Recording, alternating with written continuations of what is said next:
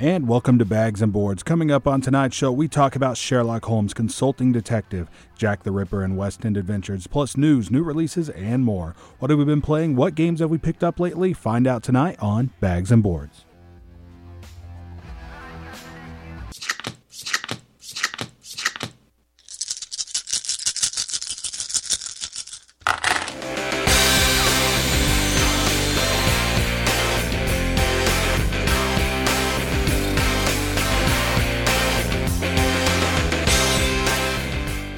And welcome to the show, everybody. I'm Lance McFarland here with Dee Clark.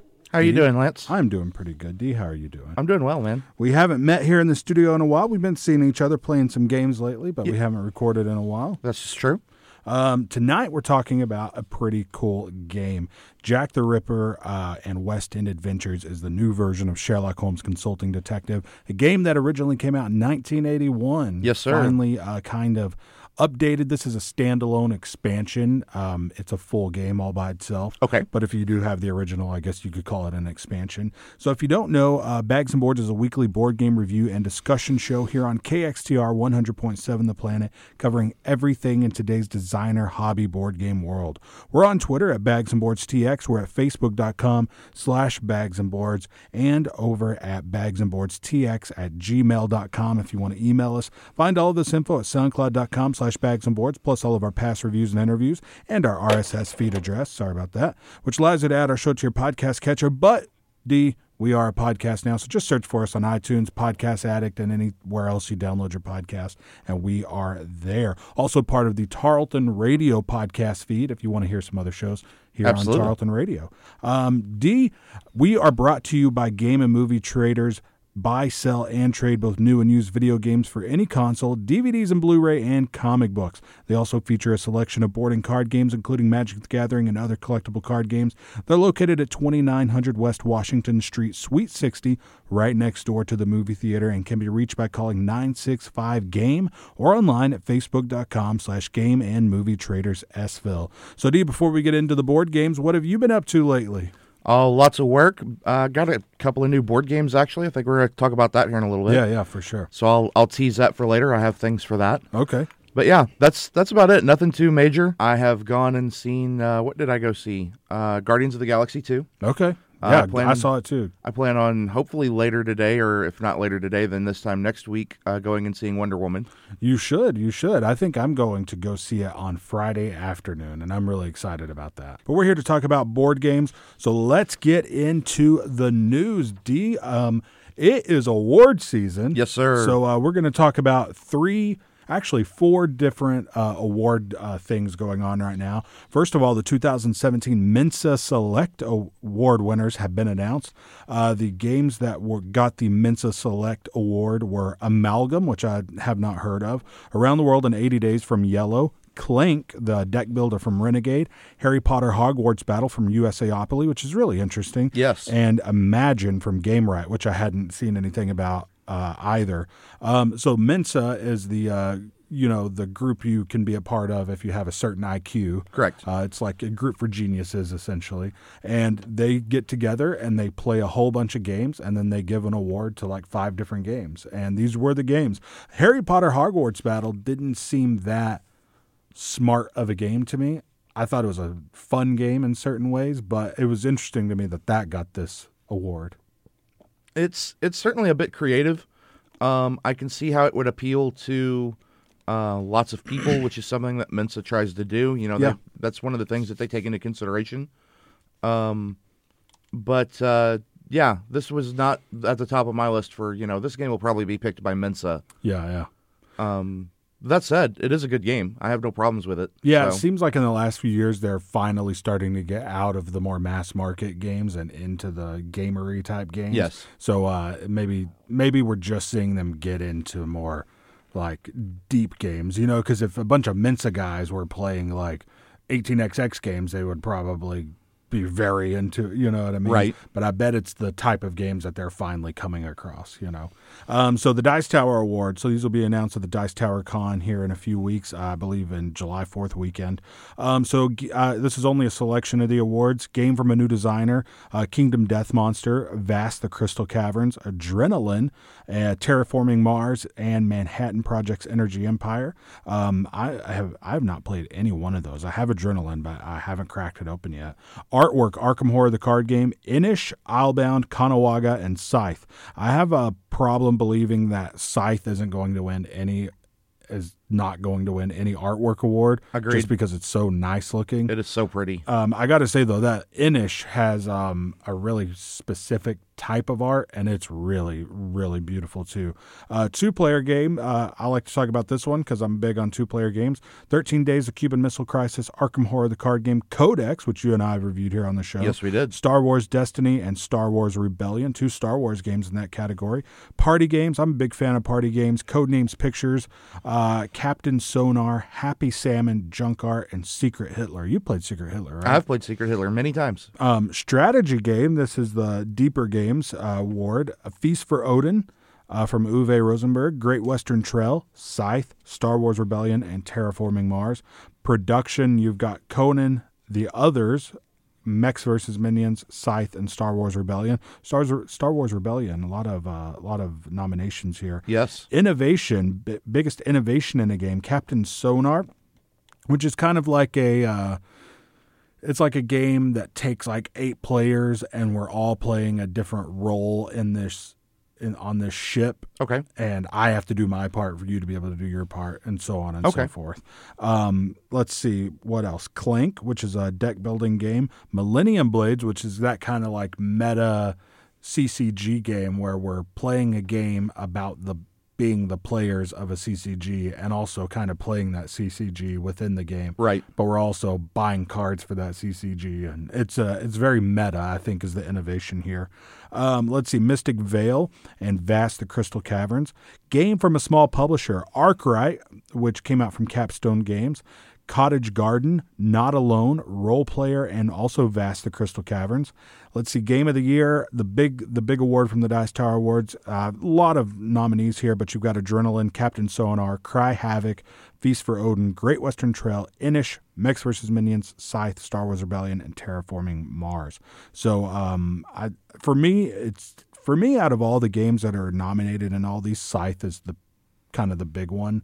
Yeah, I've played about half of these as far as the game of the year. Yeah. And for me, Scythe is the winner. It's hard to compare things you've played to things you haven't played. So That's true. Something that I haven't played could jump up and win it. Yeah. But out of the things I've played, Scythe is the clear winner here for game of the year. Yeah. It seems like the Dice Tower Awards are very like every category almost has the same games in it. Right. But you get to the Origins Awards, and they go a little, they skew a little different. They've got a Family Games Award, which has the Cartoon Network deck building game, Garbage Day, Happy Salmon, Junk Art, Karuba, and Speechless. I've played Speechless. It's an okay game. That's the only one I've played out of those. I've played the Cartoon Network deck building game. I didn't enjoy it at all. Okay, there you go. You've got traditional card games, Dream Home, Fabled Fruit, Kanagawa, Kodama, Lotus, Mystic Vale, Oh My Goods, and the Big Book of Madness. And then the board games category, Blood Rage, Clank, Cry Havoc, Feast for Odin, Owlbound, Mansions of Madness 2nd Edition, Scythe, Star Wars Rebellion, Terraforming Mars, and World's Fair 1983. And then they do a collectible game awards where they've got things like Yu-Gi-Oh!, Breaker of Shadow, Pokemon, XY11, Steam Siege, Magic the Gathering, Kaladesh, HeroClix Uncanny X-Men, and Cardfight Vanguard. Are these like the current of, say, Yu-Gi-Oh! And Pokemon? I was going to say, those are all sets from TCGs that were released last year. Really? Okay. Yeah. So the big one, though, is the Spiel des Jahres nominees. Of course. This is the game of the year. This is the award that if you win this award, it can kind of like change. It's like a life-changing award. Yeah, it's generally like, it's technically not, but most people consider this to be the international game of the year. Like, this is the best game on the planet Earth. Yeah, for sure. So the nominees were King Domino by Bruno Cathala. That's gotten a lot of buzz. Yes. Magic Maze by Casper Lapp. And El Dorado by Reiner Knizia. I had not even heard of El Dorado, but Reiner Knizia has a good shot of getting into these kind of awards. Yeah, just his reputation alone gets him a long way down the road. Yeah, so the Kinderspiel des Jahres, which is the children's game of the year, Captain Silver, Ice Cool, and Mysterious Force. Ice Cool is an awesome game. The other two I haven't played. And the Kennerspiel des Jahres, which is the strategy game of the year. The Exit series of game by Inca and Marcus Brand. Raiders of the North Sea by Shem Phillips. And Terraforming Mars by Jacob Frixelius. So he's a first-time designer. Yes. Because he's up here in the Game from a New Designer Awards. We need to check out Terraforming Mars at some point because it's been nominated by everybody for something. That's very true. It's from Stronghold Games. I would say out of the couple of games that came out around that time from Stronghold, I'm more interested in Great Western Trail. But you're right. It has gotten so many award nominations, especially from a new designer, that it's something you want to try out. Absolutely. Okay, so that is all the awards. A lot of awards going on right now, and we'll come back within the next few months after they're each announced and kind of give the rundown of the games that won. Okay, so Games Workshop D has announced the release of the 8th edition of Warhammer 40K. This is news from a couple weeks back. But, yes. You are around people that play 40K. I am. It's very true. You guys true. do 40K at the place you work. Mm-hmm. What's the thoughts about? What are the thoughts about this? It is a period of anxious anticipation and also nervousness. So for those who don't know, 8th edition or actually I think it's 9th edition of Warhammer Fantasy came out last year, and they completely scrapped the rules and rebuilt the game from the ground up. Yeah. And they're doing the same thing with Warhammer 40K. Okay. Your fluff, your storyline, all of that is basically the same, but the mechanics of the game are completely being redone from the ground up. A lot of people are looking forward to it. There were a lot of complaints, and have been for a long time, that 40K is just too bulky in terms of its rules. And I mean, the book itself is a tome. I'm not gonna say that they're wrong. But it's going to be so different that they're going to gain some players, and I'm sure they're also going to lose some players. So, yeah, because it's like a different game almost. Yeah, it's almost literally a different game in terms of how it works. So that will be it will be very interesting, and certainly something for us from a news perspective to keep an eye on.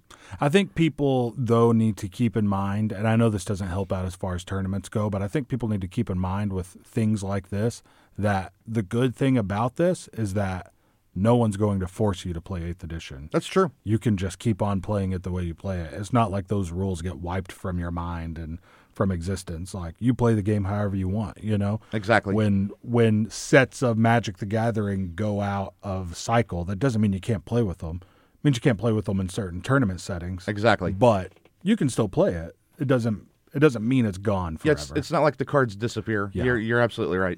So Fantasy Flight Games will be releasing Legend of the Five Rings as an LCG at the end of the year. I remember when they announced that Fantasy Flight had bought the rights from AEG to Legend of the Five Rings, and we had said, they're probably doing LCG with it. So now they are going to do an LCG with it. What are your thoughts on that? Because there were some L5R players in town. I was one of them. Yeah. This is something that, again, I'm curious about, and cautiously optimistic. The old version of L5R had a rabid fan base. Yeah. It was not the biggest following in the world. There were certainly more Pokemon, Yu-Gi-Oh!, Magic players than L5R ever thought about having. But its fans were wildly loyal, and part of that was because they had really good relations with AEG. Yeah. The storyline literally changed depending on who did well at their major tournaments. Okay. Which in turn made their stories interesting. You didn't know it was going to happen, and it made the fan base, like I said, just incredibly loyal, because they knew, this is where the next big tournament is. If I want my group to do well, all I got to do is go to that tournament and go rack up a bunch of wins. Yeah. So, I'm interested to see how it goes. Fantasy Flight has done a lot of LCGs. Okay. They've got a real steady resume. None of them are terrible. So it'll be cool. It'll be interesting. Okay, cool. So WizKids has announced Dungeons & Dragons Dice Masters Tomb of Annihilation. Yes. Nothing Dice Masters has gotten me excited in a long time, but a new D&D set kind of did a little bit. Yeah, I'm looking to get rid of a bunch of my Dice Masters, but the D&D stuff is so good that that's a couple of the sets that I'm not looking to get rid of right now, and I may have to go order a box or two just to collect this set.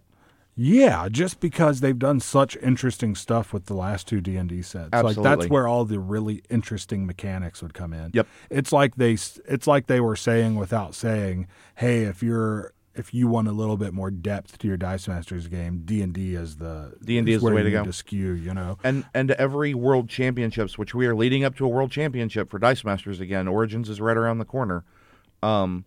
The D&D set that released before it has had a major player in the World Championship. Oh, really? Yeah. Okay. Just using dragons and... Yeah, as I say, well, dragons was big at the first one. Yeah. Kobolds and elf thieves was big at the second one, and I'm really curious as to see what's going to come out at this one because I fully expect something will shape the meta. Do you think this will be out before? I have no idea. I hope so, just for the reason that I said. Yeah. But if it's not, the first Dungeons and Dragons had been out for a while before the first World Championship. Well, I wouldn't be shocked. They usually put this press release out right before it's about to come out. Right. But Origins is in a week. That's true. So if it comes out mid next week, it's going to be out a day before. Yeah, that's unfortunate. Bad timing on their part. Yeah, that's true. Because but they did just release Superman, Wonder Woman. That's true. So, but I this is the one that makes me go, I could buy a starter of this or, well, actually this one, I think they've stopped doing starters. They kind of have for most sets except here and there, right? Yes. This one is going to introduce a new thing called draft packs, where you can buy draft packs to help you draft without having to just buy regular boosters. Right. And the draft packs, I believe, will come with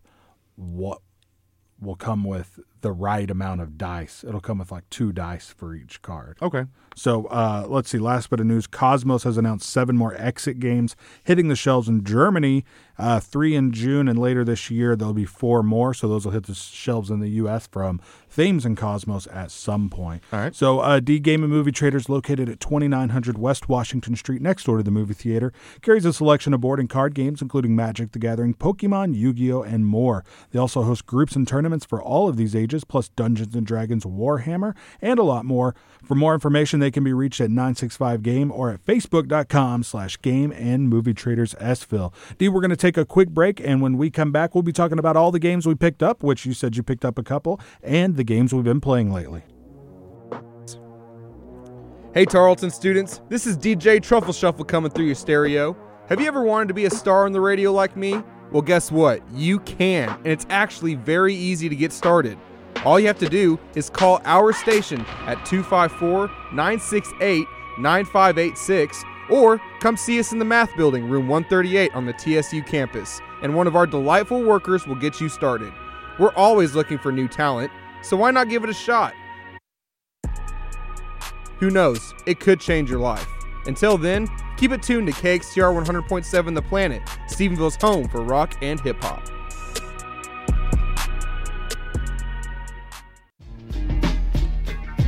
KXTR 100.7 The Planet is proud to announce the opening of Texan Tattoo at 1280 West Washington Street, directly across from the Tarleton campus. Texan Tattoo offers Tarleton students and Stephenville residents a variety of services to meet their tattoo or body piercing needs.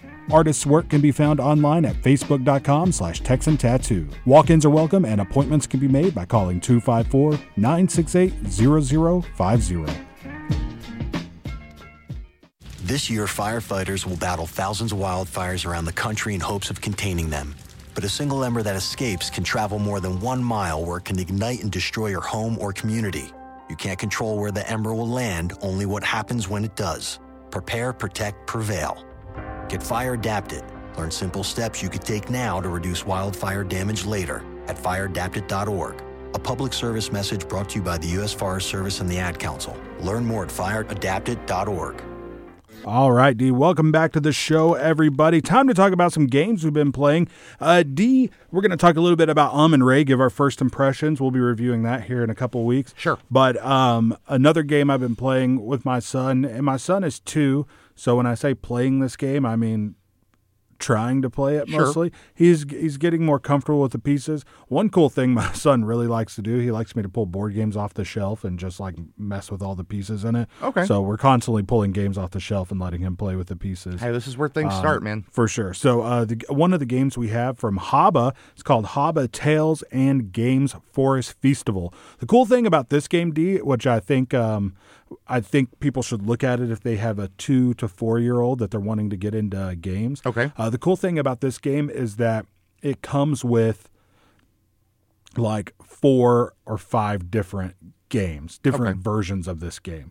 So if you have a 2-year-old that you want to teach, say, counting to, you set the game up. It's got like a little trail, and it's got these big blocky wooden characters that are animals, and you roll a die that's got 1, 2, and 3 on it twice each, and you count the pips on the die, and then you help them count the animal that many spaces. Simplest roll and move game, right? Sure. But then, as the kid gets older, you start amping the game up. You start adding in like memory match elements to it and dexterity elements into it. So the game kind of can grow with your child. So if you don't want to spend money on a whole bunch of different games, but you want to get a game that will kind of grow with your child, this is a really good one for that. Okay. Plus, it's got stories in the rule book to read before you play each game, so you can kind of like get a nice little background and get story with it to get the kid excited about playing. You know, they like know the characters and stuff like that. Okay. It's a really cool game. It was about $25. It's called Haba Tales in Games Forest Festival from Haba. So, D, we've been playing Ray. This is from Reiner Knizia. This is a reprint from Tasty Minstrel Games. We're going to do a full review, so I don't want to give too much of it away right now. We've only played twice, so I definitely want to play 1 or 2 more times at least before we give a full review of the game. But I've been really enjoying this game myself, which is pretty easy to do when you've been beating everybody at the game, but I don't win. I don't win all the time. So but you're 2 for 2 at really this. enjoying winning this game. So Ray is an auction bidding game set in ancient Egypt. That's the country. So it's set in ancient Egypt. So we're bidding on these different locations, and everybody's going to get a location each round. You play 3 rounds, and the cool thing about this game is that after you play the first 3 rounds and you build pyramids and you put farms onto your different locations that you control, then you wipe the board, you score points, you wipe the board of everything except for pyramids and other stones that you have out there on their way to being pyramids. And then you start all over again. So now each location has a different value, where this one location might have been the most valuable to begin with. This other one with 3 pyramids on it might be really valuable. So when I control an area in the first part of the game and I build it up to be this great area, I better really go for that thing in the second part of the game, because am I going to let someone take all of my work that I put into this thing? It's pretty cool. The bidding system is really cool. The cards that you put out there to represent the different areas, they've got the different numbers that you can bid around the edge of the card. And I say, okay, I'm going to bid 6, and you can come in and bid 10. I can't go on that same card now. I have to go to a completely different card. Correct. So if I really want an area and I'm going pretty early in the bid, I've got to bid the perfect amount on this card so that I pay the least possible, but no one's going to go ahead of me, right? Right. And there's different other cards that you can get and play that can kind of either say no one can go right in front of me, or if someone does go in front of me, I can bid on the same card ahead of them, things like that. But I really like the bidding system in this game, and I really like the mid-game wipe of the board. And there's a couple other cool elements, like you do this like offering to the gods, which decides if the Nile is going to flood or not. and that kind of determines how much your farmers are worth and how much Right. temples are worth. There's a pretty sound strategy in this game of like getting temples. Like you wouldn't think it at first, but if you can make sure the Nile floods and that temples are worth 4 points apiece, and you end up with 3 temples, 12 points can really shoot you out ahead. Yeah, a high score in this game is 50 points. Yeah, for so, sure. yeah, things as simple as that can get you a long way down the road. But enough about that. We'll cover it next week or next show. Lots of in depth coming from that. What were your initial impressions, though? You haven't said what you thought. I've had a lot of fun. It's thematically pleasing to me. I really like historically set games. Yeah. So being for lack of a better word, nobles in ancient Egypt, having the pyramids built. Yeah. That's a really cool thing. The game is pretty well balanced. We've tried several different things, and while temples are definitely a way to get a way to get a long way down the road, as I said, it's not a I guarantee. want You to didn't do temples see the if first there's. game, I want to so- see if there's some more stuff to be done to Absolutely. get ahead in this game. Play any other games? I got my hands on a copy of the Pathfinder adventure card game. Okay. It came with the first expansion for it for Rise of the Rune Lords. Okay. So I've gotten a couple of playthroughs of that, and it is an absolute blast to play. Really? Yeah, I've literally played twice. We won one, we lost one. It's a really fun adventure RPG type thing where you don't have to sit down and commit, 4 hours to a role playing session. Yeah. Because you guys play Pathfinder every Sunday. We do every Sunday afternoon, and it's a 3 to 5 hour session every Sunday. And I mean, I enjoy the guys, and we have a lot of fun, and we're doing some really cool things in terms of that genre. But if you want that feel, but you don't want to commit that kind of time to it, and you don't want that level of dedication, this is a great game to go get. So this gives you that RPG. It gives you a chunk of it. It's obviously not as heavy, Yeah. but you're still rolling dice. You're still going places and exploring. But instead of having to role play all of that, it's all right. Here's a card. This is what you have to do to beat it. Can you do it? Okay. And Very I mean, cool. it's just very straightforward. Bang, bang, bang. Yeah. What other game did you pick up? You said you picked up a couple games, or was it the game in the expansion? Yeah, it was the game in the expansion. Okay, cool. Play anything else over the last couple of weeks besides Amun-Re and Pathfinder? Played some TCGs. I'm working on a new Magic deck for Frontier. Okay. Yeah, the new Frontier format looks really cool. What is Frontier format? So, Frontier is a brand new format where they pseudo arbitrarily picked a spot and said we're going to play with all the cards from this date forwards. This is how Modern came about, which is now a very large, very fan favorite format. A group of the bigger shops around the world got together and said we're going to start playing this new thing where you can only play with cards from 8th edition forward. Okay. All of the really old cards are broken. You can do all kinds of crazy things with them. So everything older than 8th edition, we're not going to allow. But all the new stuff, when it comes out, you'll be able to play it. We're not going to have a rotation. Just from this point forward forever. And 8th edition is fairly recent, like No, like 8th the last edition is 5 old. years, or 8th edition is old. okay. Magic is about to turn 25. What core set came out, say, like 5 years ago? Wasn't there like a big core set? 5 years ago would be Magic 2012. I mean, Okay, they have years attached to Yes, them. most Okay. of them do. Okay. But for Frontier, they said we're going to cut it off at Magic 2014, Okay. which they chose that date because Magic redesigned their cards how they looked in M14, Okay. and they still have that same border from that point forward. Okay. So all the cards will look like this. You'll know it's legal just by glancing at it because of what it looks like. Oh, very cool. Yeah. Okay, cool. So you're building a new deck for that. Yep. Okay. What other TCGs? I've played a little bit of Yu-Gi-Oh. Okay. We're starting to run that at work. Yeah. So I needed to have a deck available for that. So built me a deck for Yu-Gi-Oh, and I'm having some fun with it. I And prefer just having Magic, to but brush up on the rules Yep. and stuff like that. absolutely. Are you doing all the tournaments there? Yes. You're the judge for all the tournaments going on? And Okay. pretty soon I'm going to be having to get into Pokemon as well. So Oh, hooray. Yeah. That sounds exciting. I don't have anything inherently against Pokemon. I've no, just not never at all. tried it. I've tried it a couple of times, had a lot of fun with it.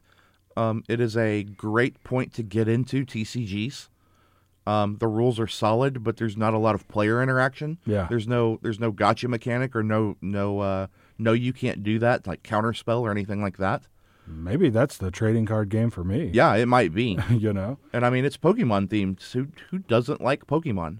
I think Pokemon's cool. I never got into it, but I do have to say I always thought Pokemon's got it. There's got to be something there because when I was a teenager, like say 16 years old, Right. Pokemon was about trading the cards. Right. It was no one I knew played the game. They all just traded the cards and collected them. And for that game to have the legs to continue on past like the bubble, you know. Oh yeah, what I they're mean? way past their bubble.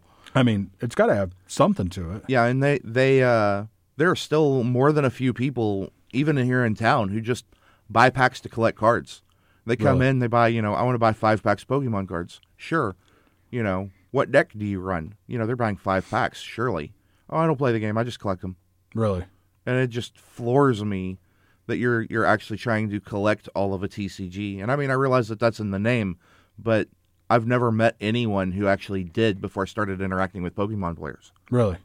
Everybody just focused on the game aspect. Yeah.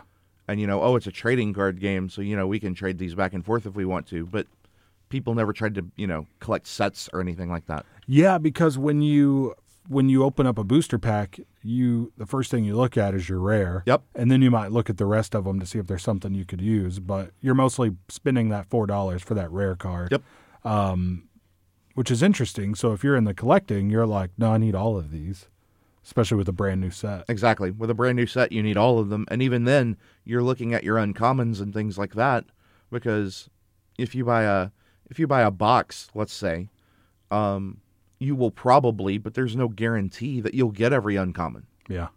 And you certainly won't get every rare. So Yeah, for sure. Yeah, because when I was buying like a box of Dice Masters, you'd get maybe 9 out of the how many ever rares. yeah, there was, one for every character, so probably 30. Yeah.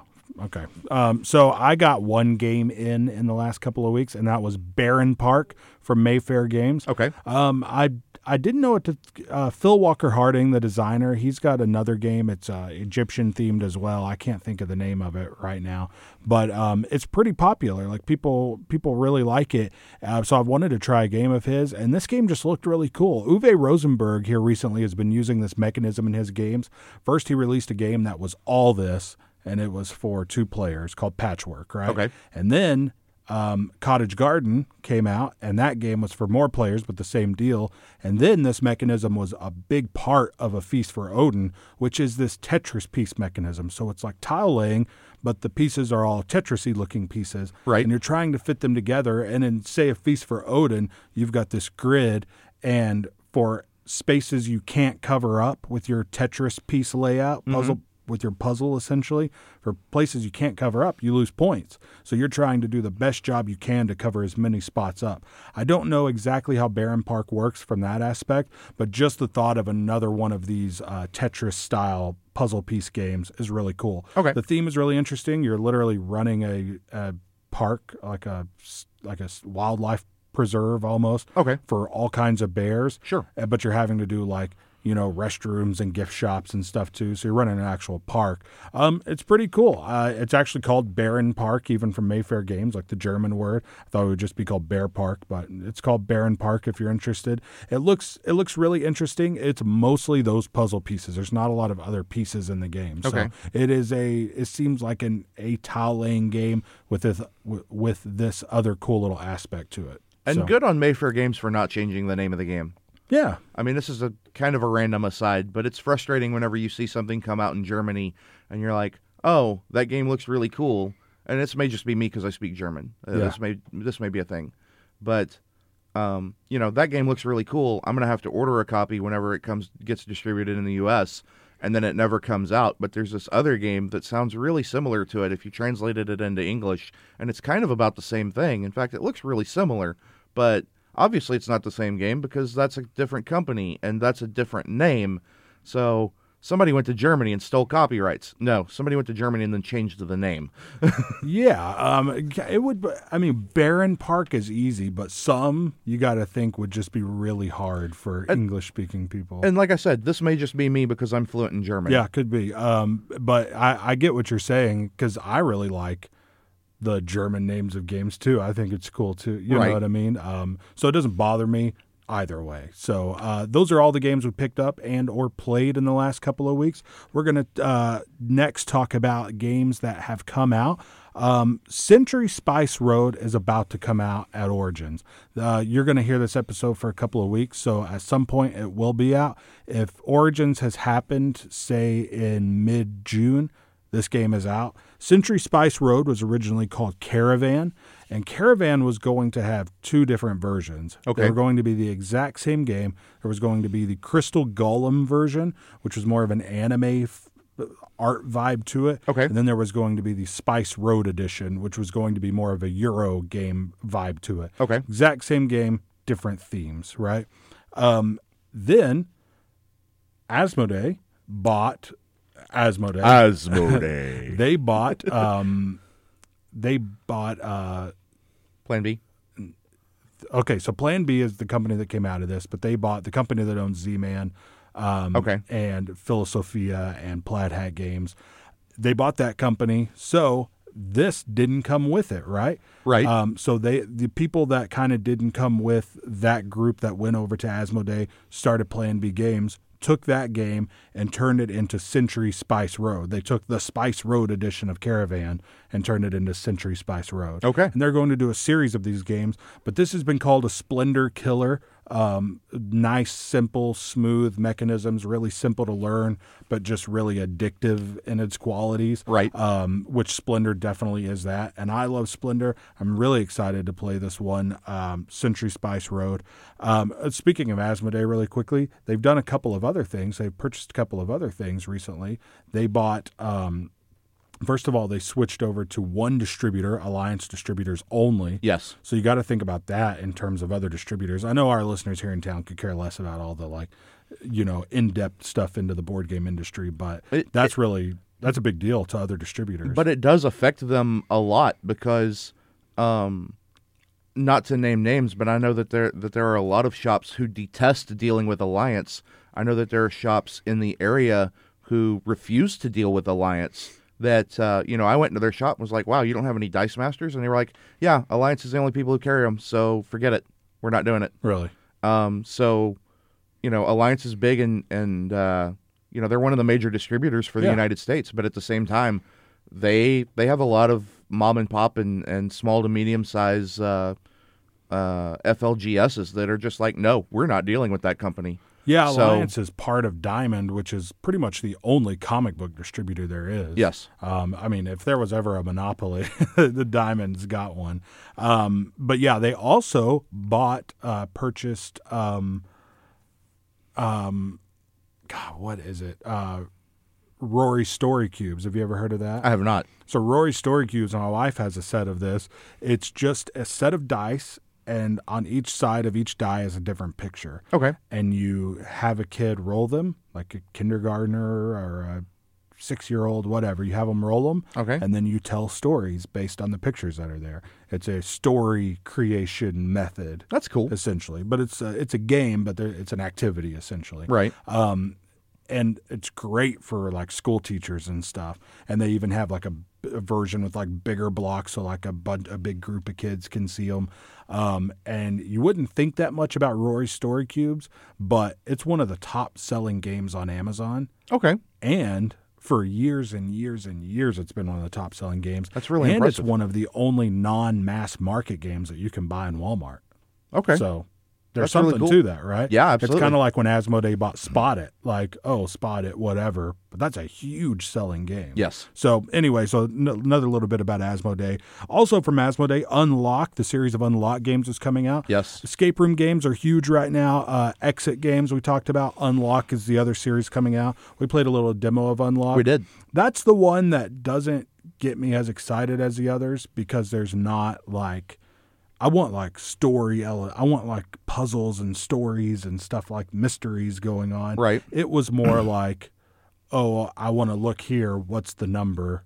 Add that to this other number. I'm going to look for that number. What does that card say? Okay, I'm going to get another number based on that. It was a little more mechanical rather than kind of sandboxy, like I kind of want one of these games. Okay. But we got a very, very small demo. We did. So it's hard to judge based on that. But I still want to try. I want to try a lot of these escape room games. I keep waiting on the one at Walmart to go on sale because I know it will someday. Right. It's called Escape the Game, and it's got 2 expansions that you can buy at Walmart too. Notre Dame reprint. It's a Stefan Feld game from Ravensburger. Also, the Le Havre reprint, a Uwe Rosenberg game from Mayfair Games, is now out, along with Barron Park, which we just talked about. From Thames and Cosmos, we've got 2 new games out. Word Slam, which looks really good, and Kerala, which is an abstract game with these cool, chunky wooden elephants. For sure. It's like a tile-laying abstract game. It looks really solid, actually. From Renegade Games, Flatline, a Fuse Aftershock game. We're big fans of Fuse, so Absolutely. we're definitely excited to try Flatline. And Honshu from Renegade Games. From Coleman or Not, we've got Lorenzo Il Magnifico. This is the big Euro right now that I really, really want to try out. Right. Let's see. Also from Floodgate Games, we've got Sagrada, which is about making glass. What's the glass in like a church called? Why can't stained glass? Stained glass. So this is about making stained glass, but it looks really, really cool. You've got like this little window piece. Your player board is like a window, right? And you're putting these colored pieces in there, and it starts to look like actual like stained glass as you're playing the game. Let's see. Link from Rio Grande Games. This is LYNGK all in caps. Yes. This is part of the series of abstract games that all have titles like this. And this is the new one that it's called Link because it uses pieces from all of the first 7 games in the 8th game in this series. It's called the GIPF Project, GIPF. They've all got funky names. They're all in all caps, and they're all abstract games, and they're all supposed to be pretty good. And this one uses pieces from all of the previous games, and it's supposed to be pretty solid as well.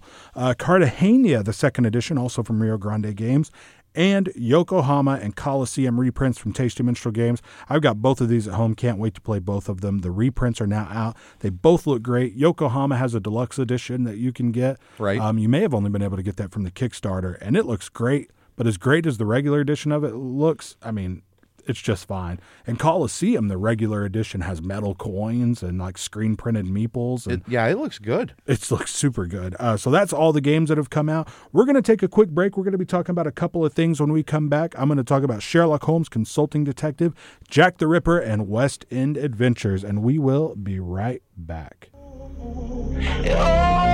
Hey, this is your DJ Kashino. Join me every Saturday night at 10 p.m. for Future Sound, my weekly mix show featuring the freshest trap, bass, and EDM from across the globe. Right here on 100.7 FM The Planet, Stephenville's rock and rap alternative.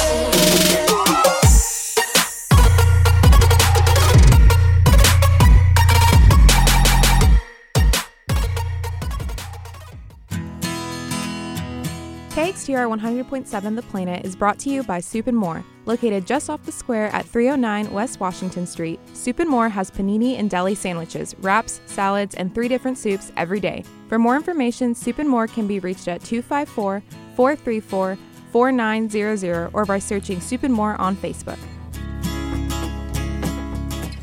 All right. Circle A Skate Shop, located inside of Game and Movie Traders in Stephenville, next door to the movie theater. They offer skateboards and longboards and carry accessories, including trucks, wheels, skate videos, and more. Information at 965-GAME or by searching Circle A Skate Shop Stephenville on Facebook. So, Dee, I wanted to talk about something really quickly, and then I'm going to pass this thing off to you and let you mess with it for a couple of weeks and see what you think about it. But it's called the Quiver Playing Card Case. I got one of these, and it's really interesting. My first thought of it is I don't know how often I would carry this thing around strapped on my back. Okay. So you can go look at a picture of it. It's kind of hard to explain over the radio, but it's just this long case. Looks really nice.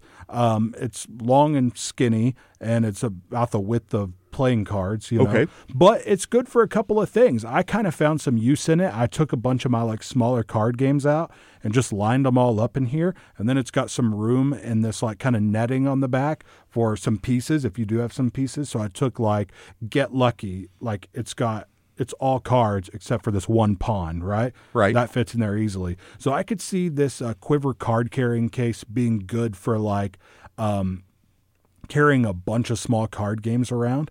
Its main purpose is for like Magic players Sure. and stuff like that. It's big enough that it will fit deck boxes. It comes with dividers, and it comes with Velcro dividers, and it also comes with hard plastic dividers. Super high quality, looks really nice. It's got a strap, and then it's got kind of just a handle you can put on it. It's really cool. I mean, if you are a trading card game player, a collectible card game player, I could see having one of these as a way to carry a bunch of Magic cards to like a tournament or something. Right. I know there's already methods for that, but this isn't a bad one. I mean, you could carry a lot of cards in this. It fits a whole bunch of cards.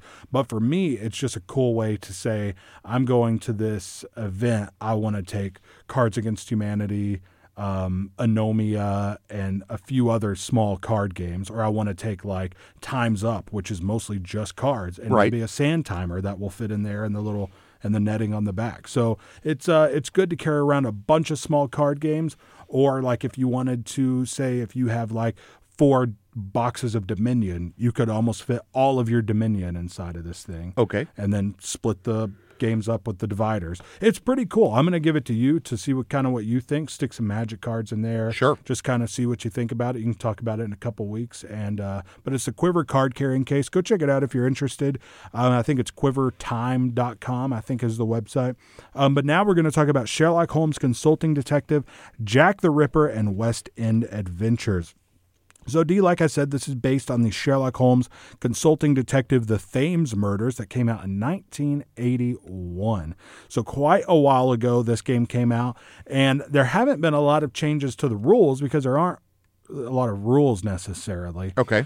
So the way you play this game, this is designed by Suzanne Goldberg, Gary Grady, and Jerome Ropert, and published by Space Cowboys. So they are releasing later this year a new edition of the original game, which I'm definitely picking up.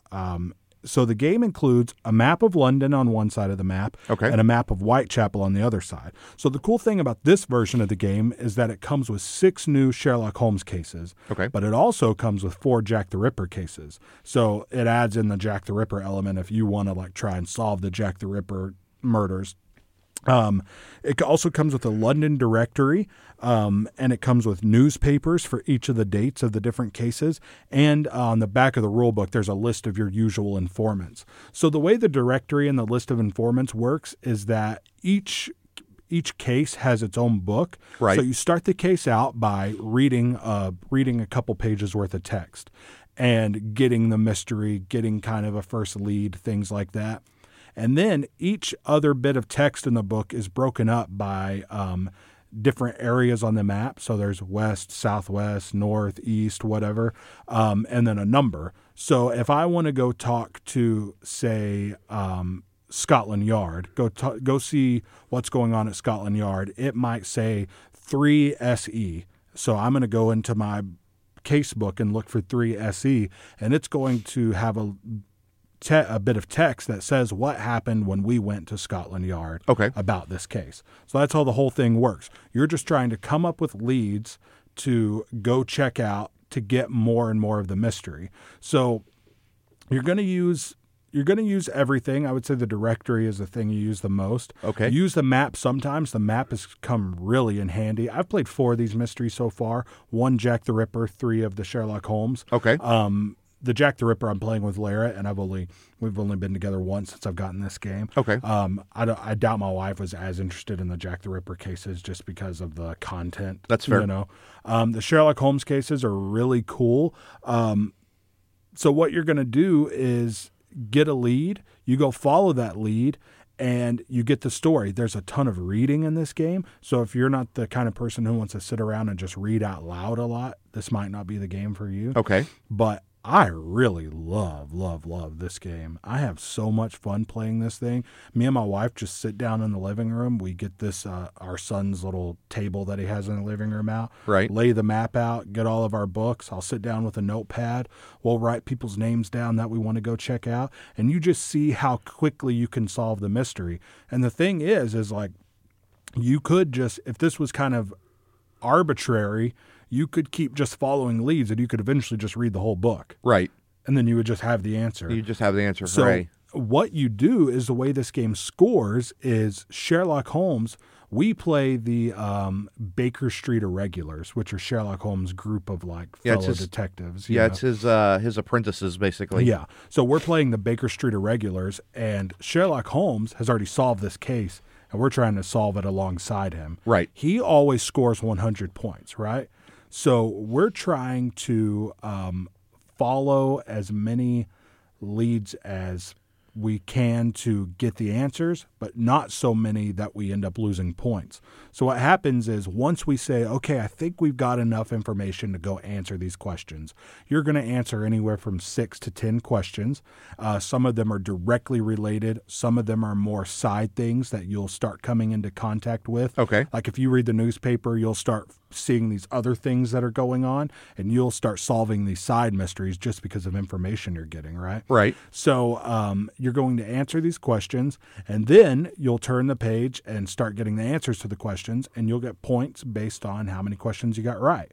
So you get your points, and then you start counting up the number of leads you had to follow to solve the case to get to where you got. And then for every lead over the amount of leads it took Sherlock Holmes to solve the case, you lose 5 points. Okay. So if you care about the point scoring system, you're trying to hit that balance of like, okay, I think we've got enough to do it without having to follow like 30 leads, because you're definitely not going to score very many points if you follow 30 leads. Right. So if you can follow, say, like 10 leads and Sherlock Holmes used 8, you'll only lose 10 points and you have a chance of coming closer to him, you know? Right. I wasn't that worried about scoring the game. I was more worried about just seeing like how quickly we could get the answers, you know? Right. Because you want to do enough to where you feel really confident about solving the main mystery, and enough to where you feel like you've gotten enough side stuff from reading the newspaper and talking to kind of offshoot informants and stuff like that, that you can answer some of the like kind of sub questions too. That's the game. I mean, there have been a couple of times where the map has come really into play, where someone said something about something happening by this certain river or by this certain place, and we couldn't find anything like that in the book. Right. But we were able to go to the map and say, that place seems similar to what's being talked about, and get the number there and then go look it up. Okay. So the map has come into play. Think about it like this. Someone mentioned, one of the people we were talking to mentioned something about a guy that he thinks might have used to own a bookstore, and the guy's name was like Robert or Randall or something like that. And we go, okay, that seems like it could work out, right? So we go to the directory, which has a list of names like a phone book, but in the back of the directory, it's got like bars, restaurants, hotels. It's like a Yellow Pages, Sure. right? So we look under bookstores, and there's nothing with the word Robert or anything, but there is something that says RL whatever bookstore. And we go, well, Robert starts with R. There you go. And boom, that was it. That opened up the whole case. So as much as you can think about the little pieces of it and like really take small clues to try and get there, that's where the real answers are too. I mean, there's, hey, so-and-so did this, and you go look at them and they're like, yeah, I don't know. But if you like really start going small details, that's where it really comes in. Cool. And trying to be clever and witty in this game will really actually get you pretty far. I mean, it's just a really fun game. I really enjoyed Sherlock Holmes Consulting Detective. It's hard to talk more about this game without like spoiling it. Right. But that's the game. Your map, your directory, your list of informants, and you just go. Reading the newspapers is really cool.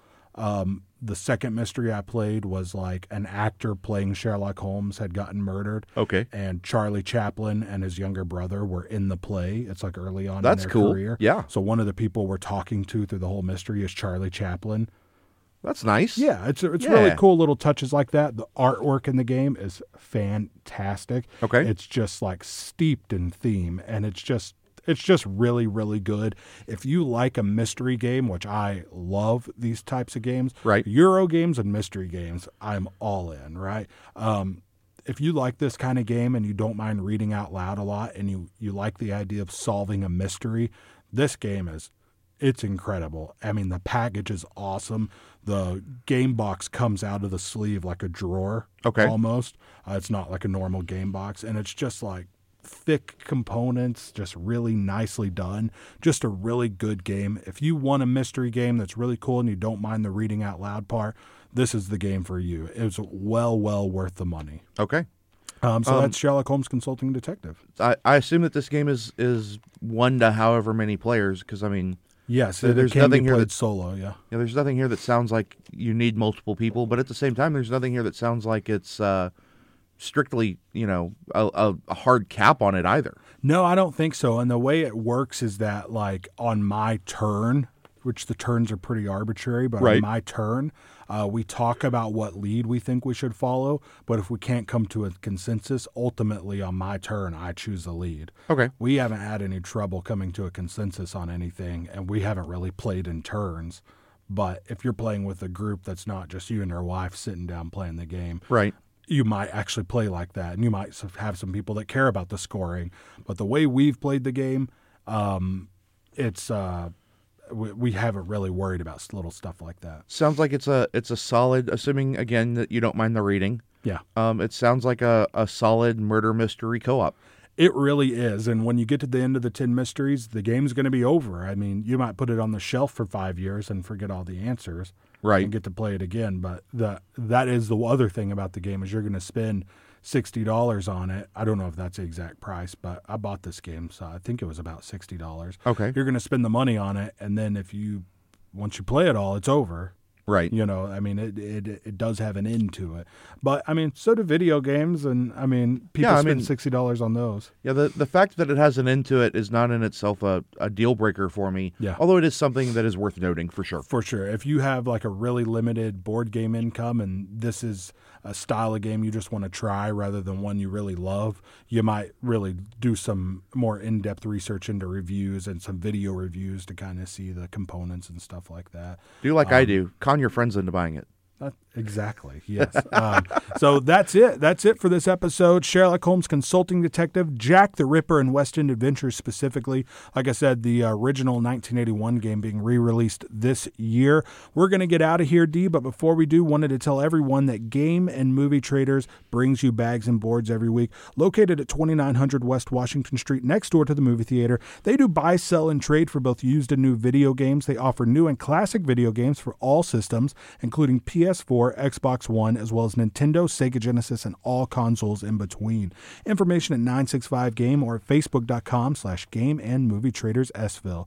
Here in a few weeks, when we come back with a new episode, we are going to be talking about Amun-Re. Plus, we're going to be running down some board game documentaries for you to check out. All right, D, we're going to get out of here. Be sure and connect with us on Twitter at BagsandBoardsTX, at Facebook.com/BagsandBoards. And once again, to hear all of our past reviews, interviews, and all kinds of audio, head over to SoundCloud.com/BagsandBoards. You can also find our podcast version of the show by searching Bags and Boards at iTunes, Podcast Addict, Stitcher, or any other podcast service that you use. You can also search for the Tarleton Radio podcast feed. We're a part of that if you want to hear some of the other shows produced here at Tarleton Radio. And we'll see you guys in 2 weeks for our discussion of Amun-Re by Reiner Knizia and Tasty Minstrel Games. We'll see you then.